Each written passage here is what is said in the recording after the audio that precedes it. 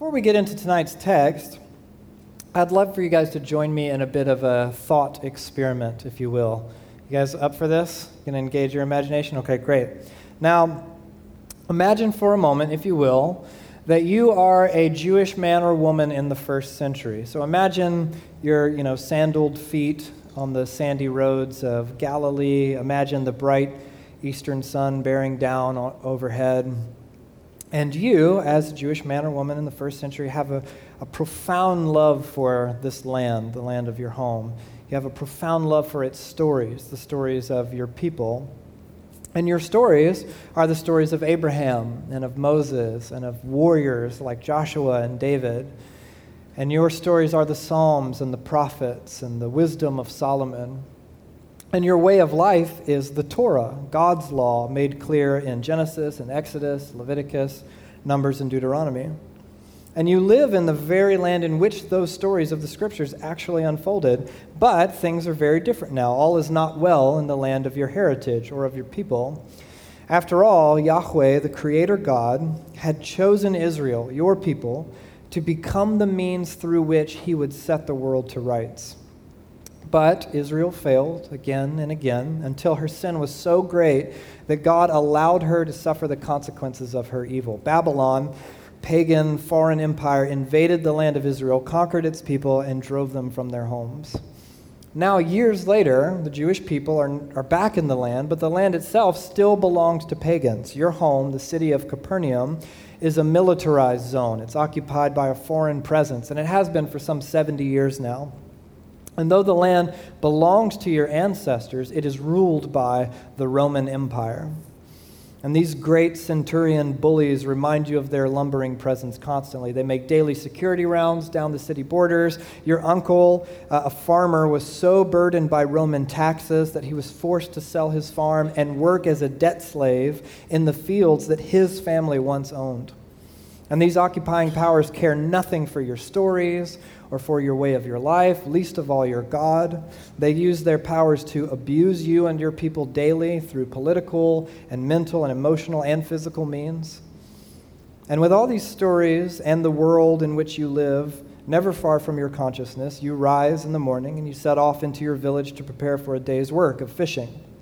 Dawn is breaking in the east, the air is cool and damp. And as the homes around you wake and stir, you catch wind of conversations as people begin to come out of their homes.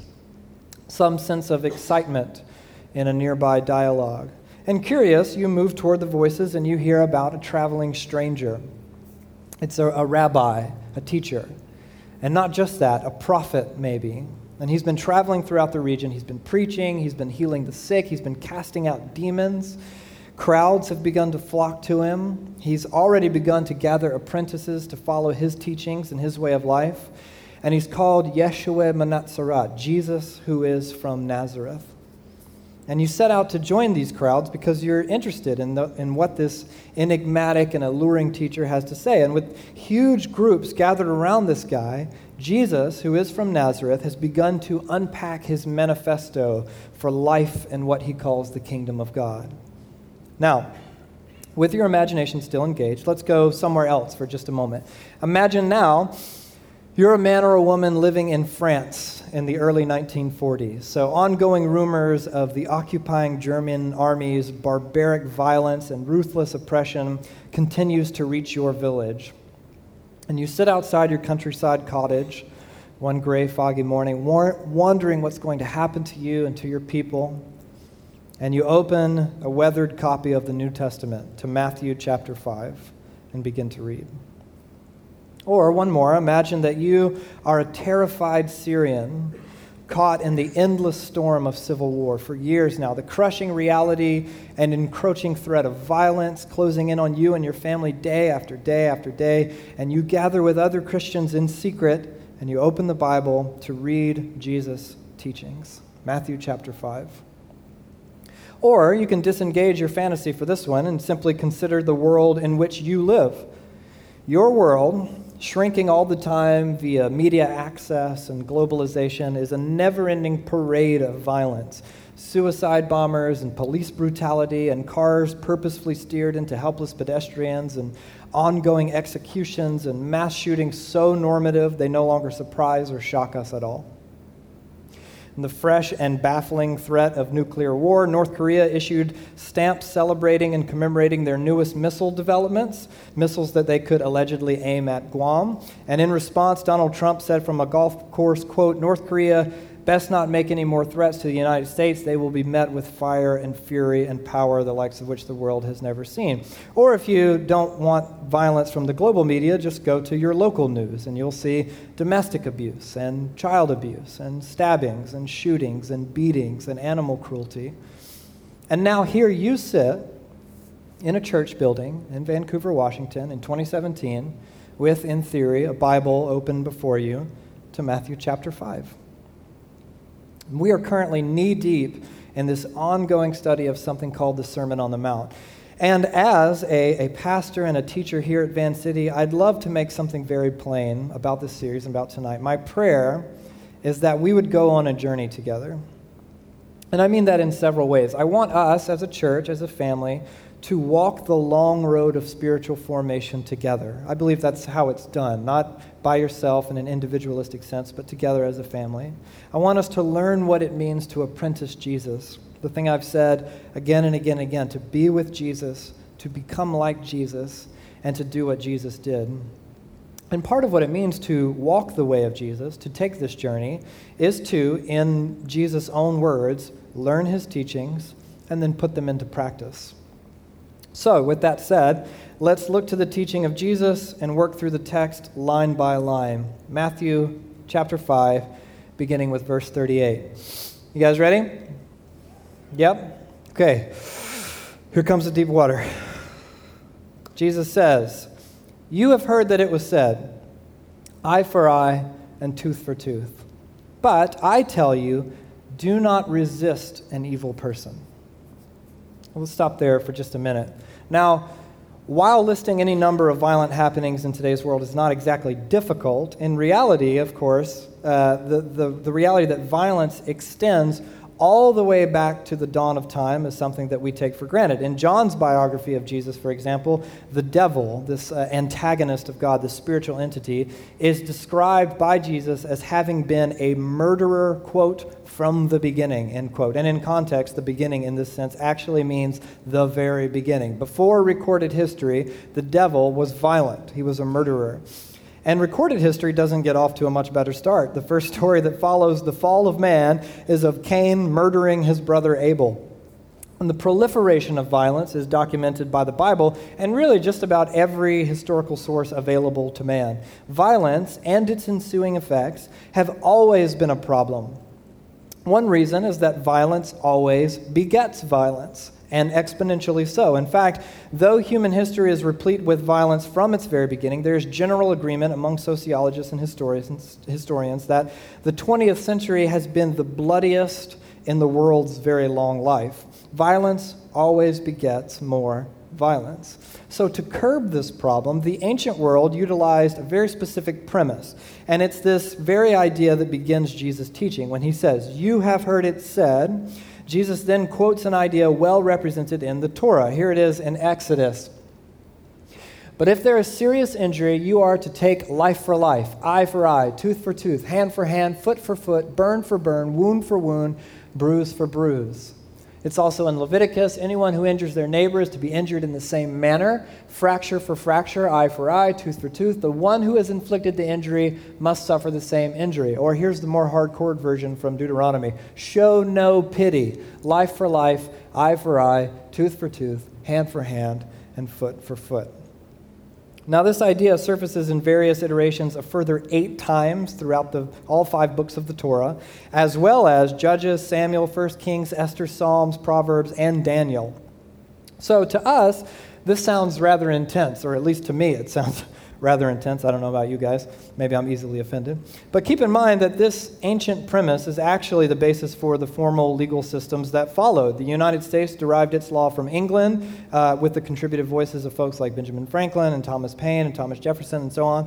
England derived its system of law from Europe at large, who in turn derived their system of law from Rome and from Greece. So that to say, All Western countries owe their basic legal systems to the early codes of the Greco-Roman world. Ancient Israelites, on the other hand, had the Torah, or the law of Moses.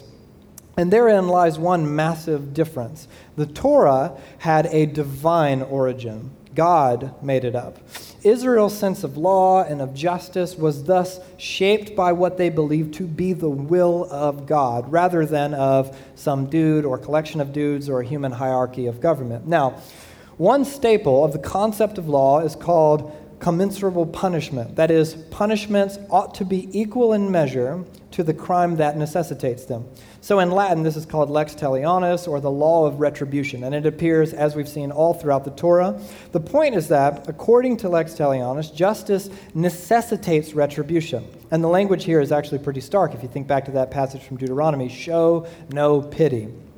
But notice also that the retribution is clearly limited in scope, equal to but never more than the original injury. This serves a very practical purpose.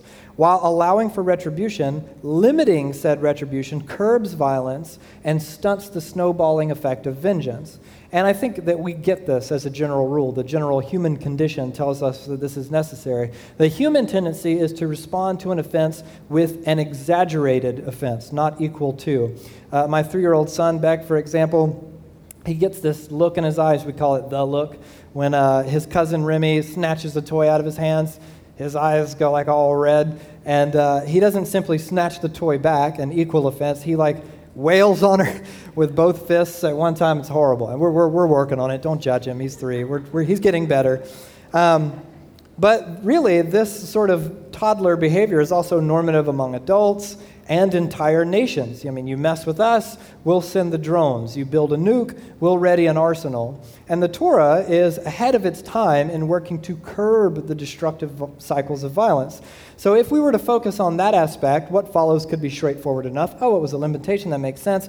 But notice, while the Torah limits retribution, it also requires it. And this is the legal history into which Jesus of Nazareth steps. Jesus, the Jewish rabbi, who we think would have had the Torah committed to memory. That's Genesis through Deuteronomy, committed to memory. He is going to reveal God's heart behind the law of retribution, lex talionis. And with what scholars call the 3 political commands in the Sermon on the Mount, so you have oaths, which we did last week, nonviolence, which is this week, and then enemy love, Jesus is essentially drafting a constitution for the kingdom of God. In Jesus' upside-down economy, required retribution is going to be put away in order that grace and love and forgiveness might reverse the dangers of retribution, creating an alternative society for disciples of Jesus.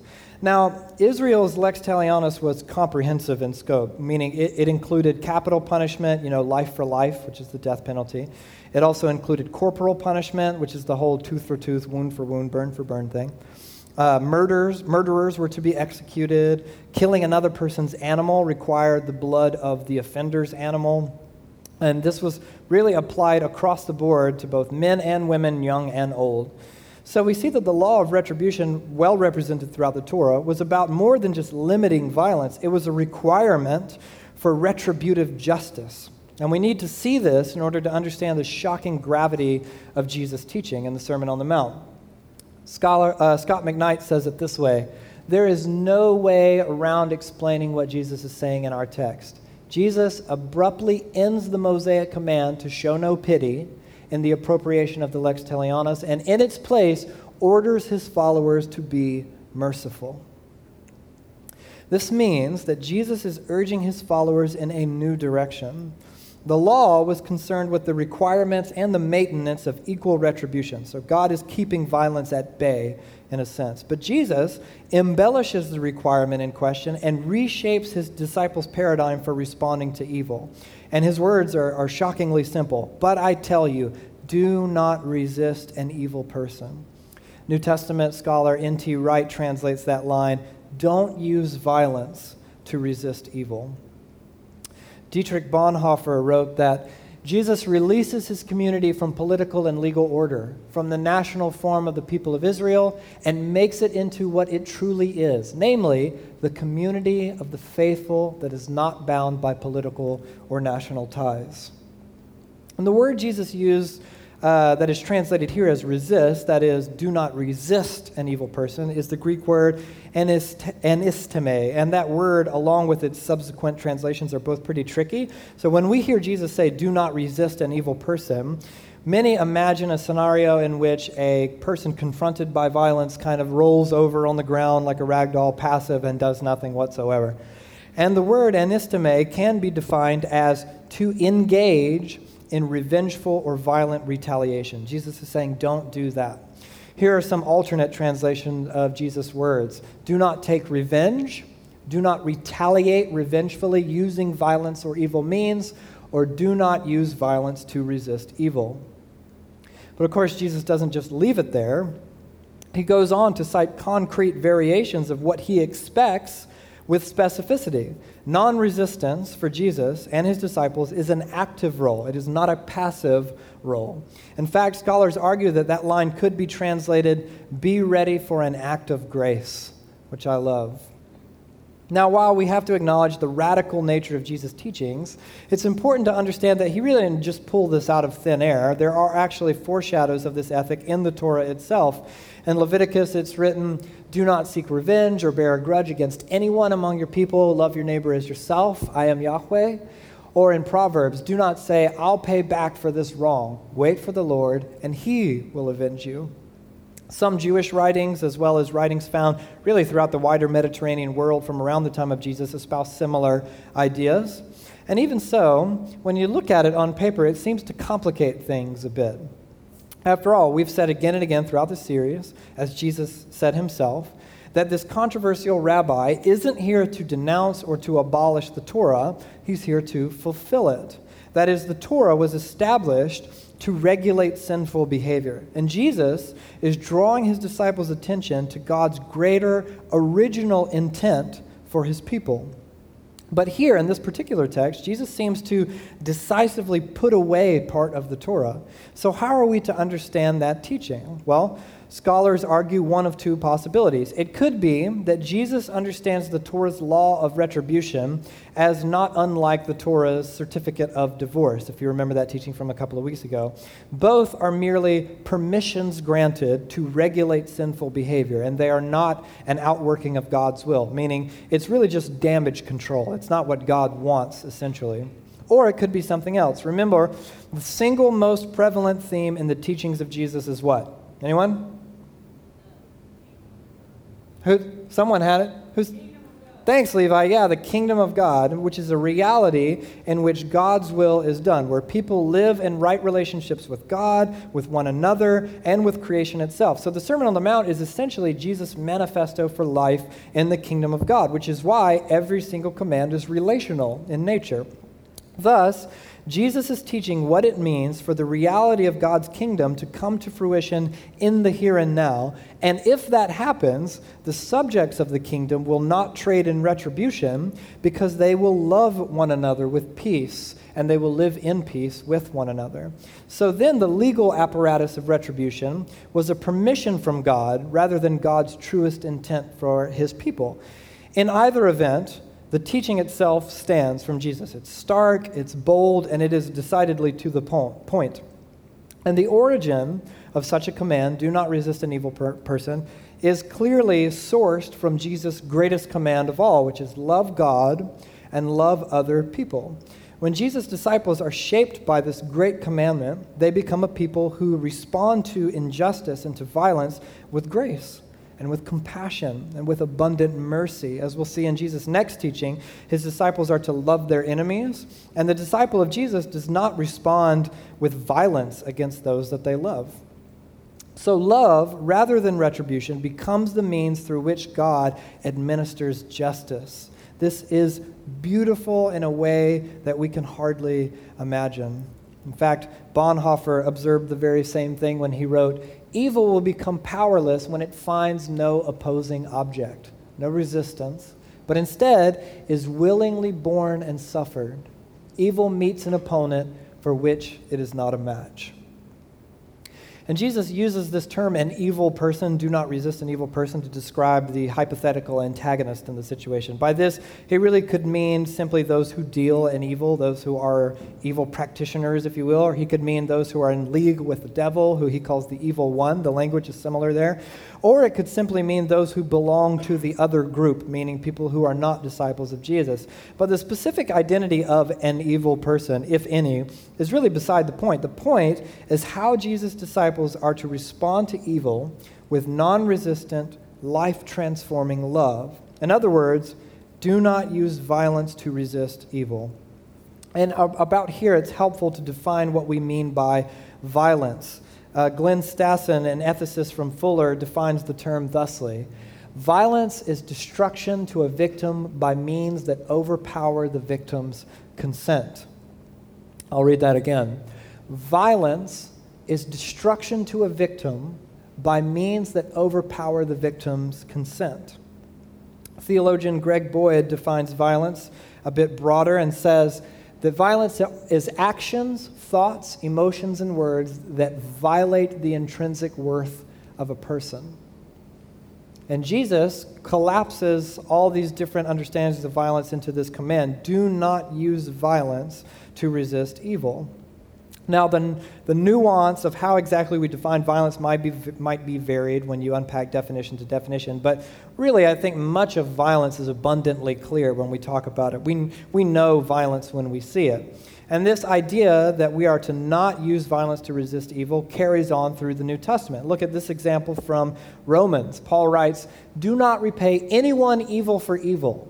Be careful to do what is right in the eyes of everyone. If it's possible, as far as it depends on you, live at peace with everyone. Do not take revenge. My dear friends, leave room for God's wrath, for it is written, 'It is mine to avenge, I will repay,' says the Lord. On the contrary, if your enemy is hungry, feed him. If he's thirsty, give him something to drink. In doing this, you will heap burning coals on his head. Do not be overcome by evil, but overcome evil with good." Or here's another beautiful passage from 1 Peter. "For it is commendable if someone bears up under the pain of unjust suffering because they're conscious of God. But how is it to your credit if you receive a beating for doing wrong and endure it? But if you suffer for doing good and you endure it, this is commendable before God. To this you were called, because Messiah suffered for you, leaving you an example that you should follow in his steps. He committed no sin, no deceit was found in his mouth. When they hurled their insults at him, he did not retaliate. When he suffered, he made no threats. Instead, he entrusted himself to him who judges justly. He himself bore our sins in his body on the cross so that we might die to sins and live for righteousness. By his wounds you have been healed." So the premise is actually simple. Never meet violence with more violence. Instead, readily offer up self-sacrificial love, the kind that embodies Jesus' suffering, his self-sacrificial love that was displayed on the cross. As the French philosopher Jacques Ellul summarized, "Violence begets violence, nothing else. Violence can never realize a noble aim. Evil means corrupt good ends." Ethicist John Howard Yoder noted that retaliation intends to preserve human society from chaos, but in reality, it guarantees at best a continuing chain of evil. At worst, it escalates, like pouring oil on fire. Non-retaliation is the only way to break the chain of causation. Now, having been given a very stark, very bold command on how his disciples are to respond to an evil person, do not use violence, Jesus goes on to offer 4 examples of precisely how this might be accomplished. Are you guys still with me for another few minutes? Yes? Okay, great. Thank you. Look down at Matthew chapter 5, and let's continue reading in verse 39. Jesus says, "If anyone slaps you on the right cheek, turn to them the other cheek also.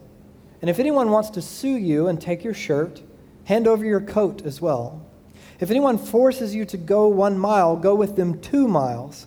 Give to the one who asks you, and do not turn away from the one who wants to borrow from you. Now, remember, each of Jesus' examples are catered to his Jewish audience who lived and suffered every day beneath the violent oppression of the Roman Empire. Think back to our thought experiment from earlier. The Romans were comparable in Jewish thinking to the way Nazis are in modern thinking. They were villainous in every way, an archetype of evil. And so Israel was awaiting a political, military leader of a Messiah who would lead a violent revolt, overthrow Rome, and return the nation of Israel to its proper seat of glory. All of this backstory is crucial in understanding the full provocative weight of Jesus' 4 examples for how a disciple embodies non-resistance. And there are 4 such examples in the text. There's being violently assaulted, physically, and insulted. There's being sued. There's being conscripted to support the Roman military. And finally, there's being asked to help others financially. And I want us to see that Jesus is not advocating passivity. He is advocating active generosity.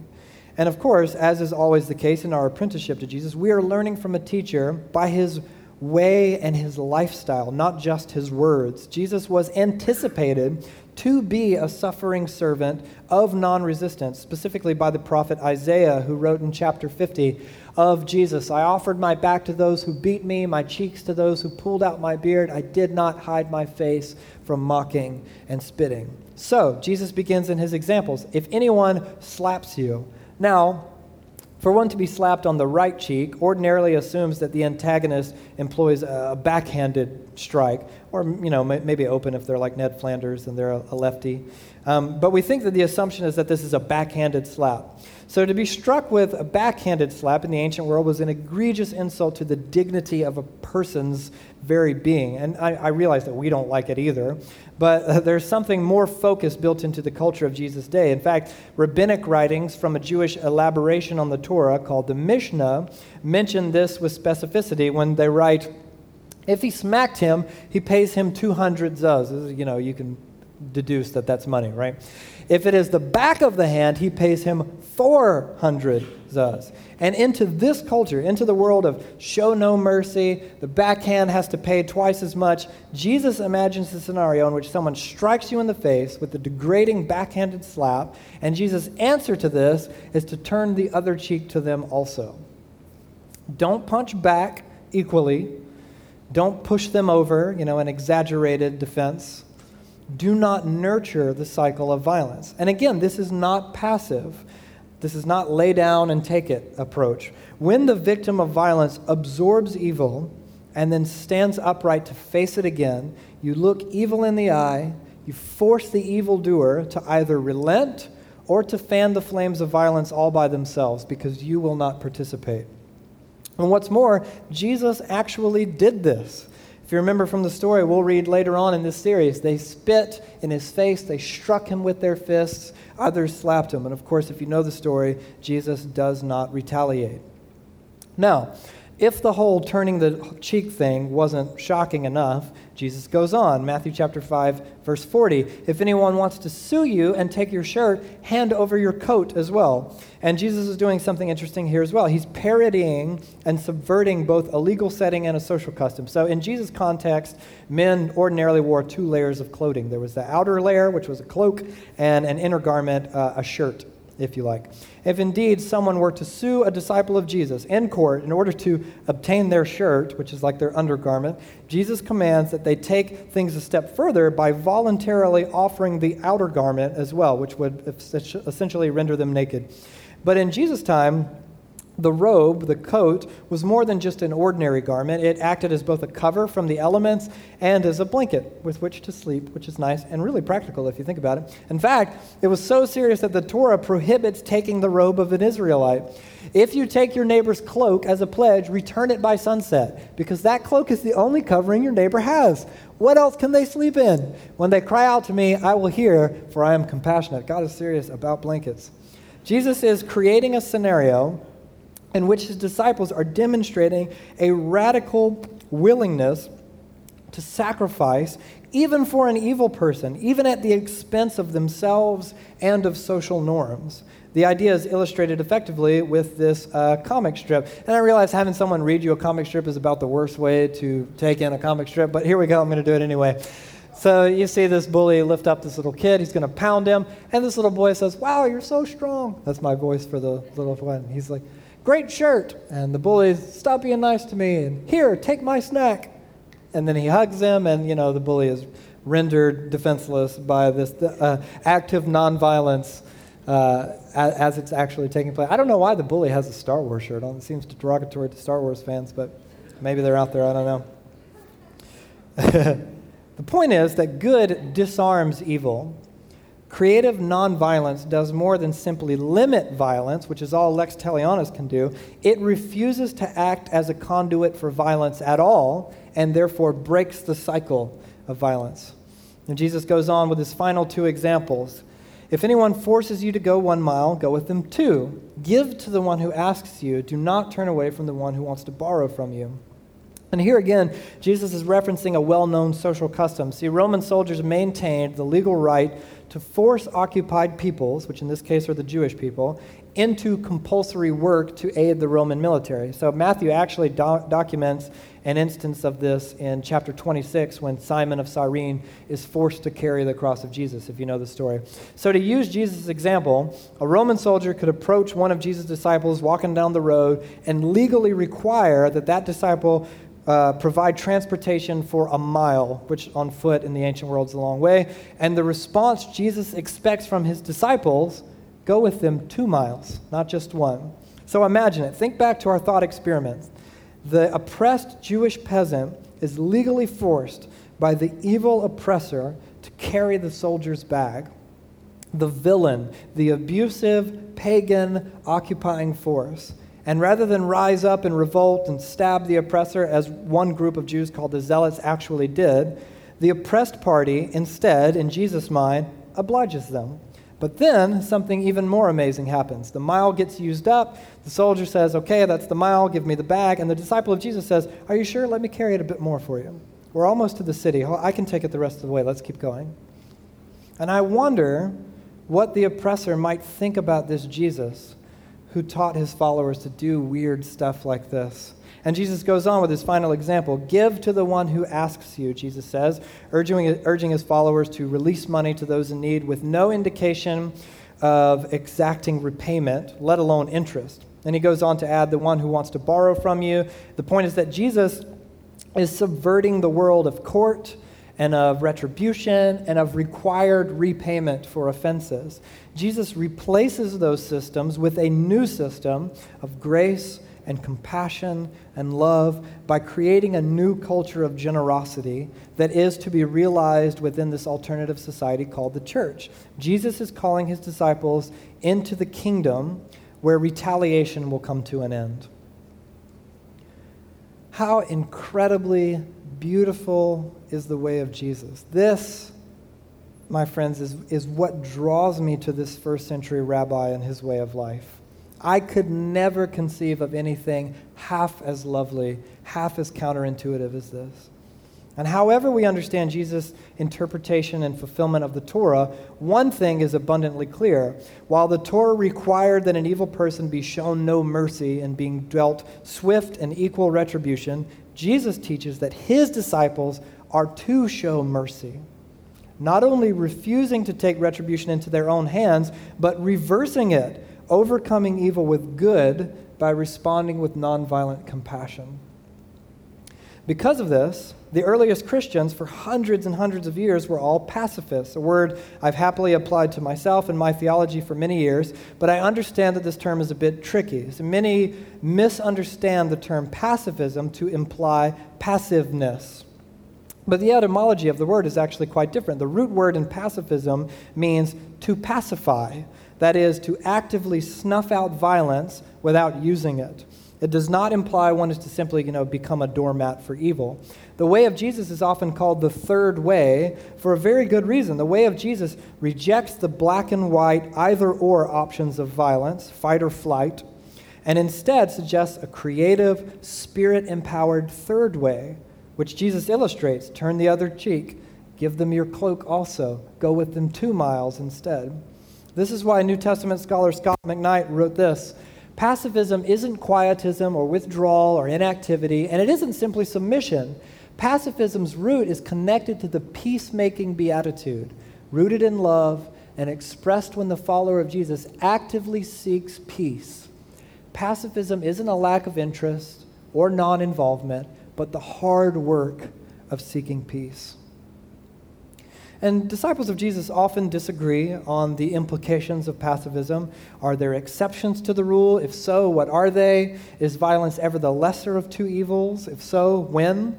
And though the church was essentially in agreement for hundreds of years until Constantine on rejecting all violence, there has since been nuance and debate, and intelligent people disagree.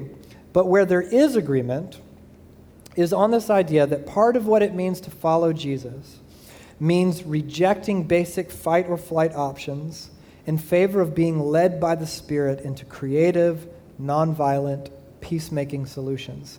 And Jesus isn't proposing a practical solution. I feel like that disclaimer needs to be said. He isn't saying, hey, be nonviolent because it'll actually fix everything and it'll keep you safe. If that's your expectation, I've got one bummer of a story for you. It's called The History of the Church and Its Martyrs. But even so, the teachings of Jesus in this area have actually changed the world. I think of Dr. Martin Luther King Jr., who's the easiest example, whose entire civil rights movement, which the world uniformly loves to celebrate, but somehow glosses over the fact that it was compelled and built entirely upon the nonviolent teachings of Jesus. And it was put into practice in the face of injustice and police beatings and fire hoses and German shepherds and imprisonment and really ultimately death. It did not keep Dr. King safe, but it exposed the truly heinous evil of American racism and violence, and it refused to participate in that violence. He changed the world with the nonviolent way of Jesus. And Dr. King is just one easy example. There are really many, many more historic moments in which disciples of Jesus decided to take their teacher very seriously at great personal expense, and they changed the world as a result. Unfortunately, the so-called Church of Jesus is perhaps more often recognized for their rejection of Jesus' teachings on nonviolence. And the examples are too many to list. Emperor Constantine, the Crusades, the Spanish Inquisition, World War I, in which one group of Christians went to battle to kill another group of Christians in the name of their countries, and of course, too many modern conflicts and violence invoked in Jesus' name to even begin to mention. This week, I could just list a horrible litany of examples. Now, before we end tonight, I realize that the implications of a teaching like this are so incredible and so provocative and so counterintuitive that they invite all sorts of additional questions. Isn't this a great way to get killed? Is one of them. Isn't this impractical? How far can we take this teaching? What about government? What about military? What about police? What about self-defense? What about the violence in the Old Testament and the warfare in the Old Testament? And see, most of Jesus' commands are counterintuitive, sure, in that they invite us to remember and realize the great qualification for discipleship. When Jesus calls people to follow him, he says, first, you must die to yourself. Take up your cross, deny yourself, and then follow Jesus. And even so, though most of Jesus' commands strike us as counterintuitive, or maybe difficult is a great way of saying, none of them confound the American sensibility quite like the command to nonviolence.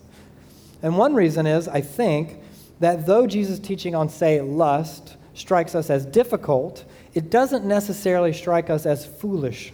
We can see the wisdom in Jesus' teaching on lust. And though Jesus' teaching on divorce, for example, may appear really strict, it doesn't seem absurd to us. In the context of the church, we can make sense of that one. But to the American mind, to the American sensibility, Jesus' idea that we would respond to evil with good strikes many as foolish. It strikes us as absurd.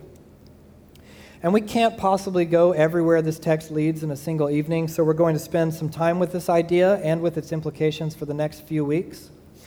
In the meantime, I can recommend this excellent resource, a book called Fight by a gentleman named Preston Sprinkle, which is perhaps the most thorough, biblical, and still really readable resource on Christian nonviolence that I know of.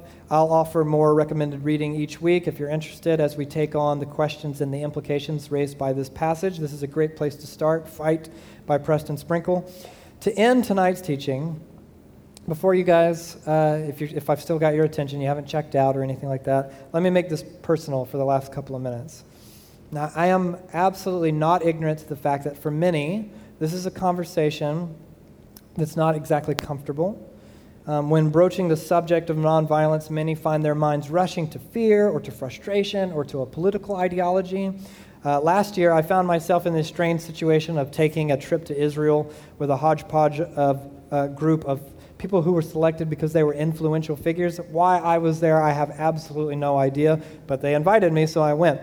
At any rate, a portion of the group consisted of young men and women who work in politics. They worked in D.C. And one evening, we're in Jerusalem, we're having dinner, and this group's all hanging out, talking together about what they do and everything. And a young man on the trip who happened to be familiar with me and some of my writing asked me about nonviolence and some of my ideas. And I just wanted to eat my falafel. I had no interest in starting an argument at this table with all these people who work in D.C. I wasn't even interested in having a friendly civil debate at all. I just wanted to eat that falafel. It was really good. And but he was sincere. He wasn't trying to provoke or antagonize me. He really wanted to know. So I was like trying to whisper to him on the side, I kind of think this. And all of a sudden, heads began to turn toward us. And people were leaning in, and their eyebrows began to furrow more and more as they leaned in and listened. And they became so frustrated. And suddenly, people I haven't even met on this trip yet are calling me naive and foolish and all this stuff. And my point is that I realize this conversation can escalate emotions for any number of reasons. And they're not all illegitimate. It could be your background or your upbringing or your political leaning, whatever it might be. I get that. I really do. I'm not trying to be dismissive. If you remember, I began this teaching by reminding us that the way of Jesus is a journey. Spiritual formation itself is a journey. I grew up in Southeast Georgia, and though I grew up in the church with parents who both followed Jesus, my upbringing was in a world that celebrated violent militarism and nationalism. My dad owned guns, like a crap ton of guns for no good reason at all. He was selling them briefly, legally, but he was selling them. I feel the need to specify. And when my dad died, there was some distribution of his stuff, the stuff that he had that was expensive, and I had flown back to Georgia for this awful funeral, and then I'm standing there in his room looking at this gun rack and this collection of guns and really just grieved in my heart for a number of reasons. And it really wasn't just the Southern culture. It was the church culture as well. I grew up surrounded by a church that said, shoot to kill, aim for the head, blow them away, fight back, fight for yourself, kill for your family, kill for your country. This is the noble, God-fearing thing to do. And when I began to actually follow Jesus myself, I was compelled by this teaching that was so utterly contrary to everything I had been raised to believe. So I read, and I studied, and I asked questions, and I wrestled, and I did this for years, researching and rethinking on my own with other people in the context of the church, in seminary. And I became so fascinated and so passionate about this topic that I wrote books and albums about it. I traveled around the world talking about it and teaching about it, and I had conversations and debates and dialogue, and my opinion grew and it evolved and it transitioned the more and more exposure and learning and conversation I had. And I came to believe that violence is simply incompatible with the way of Jesus. And I want you guys to understand, I am not asking you to sit through this teaching and the ones that follow and just simply nod your head and agree with me. I'm not saying that there's like a Van City membership clause that you have to sign at the end of this and agree with me. There is absolutely room to take your time and think this through. I did. I'm inviting you to hear Jesus out for the next few weeks. Hear me out as I walk with you and listen to Jesus, listen to the scriptures, listen to the scholars, listen to history, listen to the Spirit of God. Suspend judgment. Sit in the tension as you go on this journey. Resist the urge to get angry or become dismissive or tune out or immediately push back. And just sit with these texts and these teachings. And set aside what you think you may know for a time, long enough that you might take your time and do the work of discerning evaluation, study what you find, and be slow in making a decision. I was on the phone with someone I hadn't spoken with in a year just before I finished writing this teaching, and he asked me on the phone, "How has your church changed since the last time we talked?" And I thought for a moment before I finally said, "I think it feels more like a family now than it did a year ago." A couple of weeks ago, my friend Scott, one of our elders here at Vance City, he pointed at a bunch of you guys eating nachos outside on the steps, after the gathering, and he had this big smile on his bearded face, and he said, "Man, look at this church God made." And I have no interest in dividing us over a controversial issue. Satan would love that very much. Wherever we go these next few weeks, and wherever you end up in your journey of spiritual formation, let us learn to agree well and disagree well and remain undivided for the sake of Jesus. And finally, before we pray, I realize that for most of us, all this talk about creative, nonviolent action, engaging though it may be, it may not feel entirely practical for Monday morning, right? If no one's going to backhand you on Monday morning, I hope. But you know as well as I do that you will face conflict in the days ahead. This is an inevitability. In your community, in your family, at work, at school, wherever it surfaces, it will come. And this teaching is inviting you to rethink even minor conflict. The way of Jesus invites you to reject the fight back option, reject the do nothing option, and instead be led by God's Spirit into a creative third way. So how will you embody the cross-inspired, self-effacing, self-sacrificial love of Jesus, even in your day-to-day conflict? So I thought that in order to meditate on this, we would take communion together and remember our great King and our teacher who truly practiced what he preached. So let me pray before we come get the bread and the cup.